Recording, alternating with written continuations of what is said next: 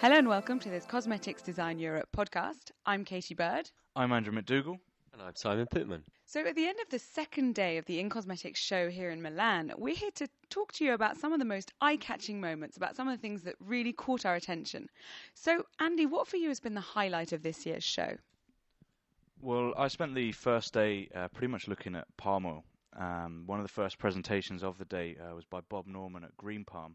And he was saying that urgent action's got to be taken to sort of make palm oil production sustainable, basically, urging the industry to support this movement.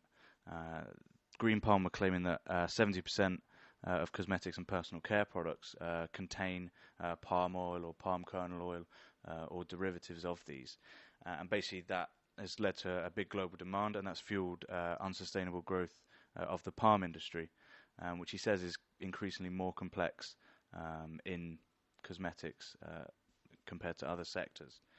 Obviously, this has then led to consumer pressure as well, deforestation, also endangered species, highlighted species like the orangutan were actually very endangered because of the palm oil sourcing process.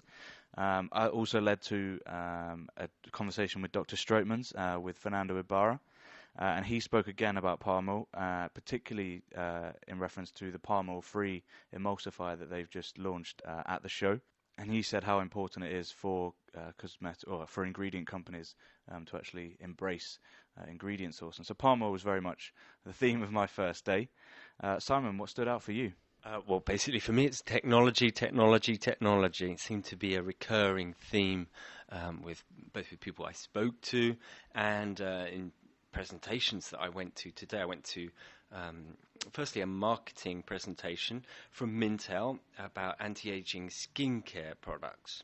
And one of the key trends in that area is high-tech ingredients. So that's ingredients that incorporate technologies such as biotechnology, fullerenes, and even stem cell technology. And the trend there is definitely towards products that are incorporating these kind of technologies and ingredients. So that's going to be one to look out for. Over to you, Katie. Well, I went to a really interesting presentation earlier on sulfate-free formulations.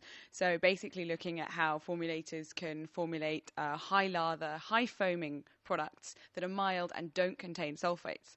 I think one of the really striking things about it was standing room only. The room really was packed, which I just think is a testament to the importance of this issue, not only obviously for consumers, but also for the formulators that are trying to formulate the products that they want to buy. So that was a really, really interesting presentation given by InnoSpec. So I think that rounds it off. We'll be ready and back walking the show floor for tomorrow and the final day of In Cosmetics in Milan.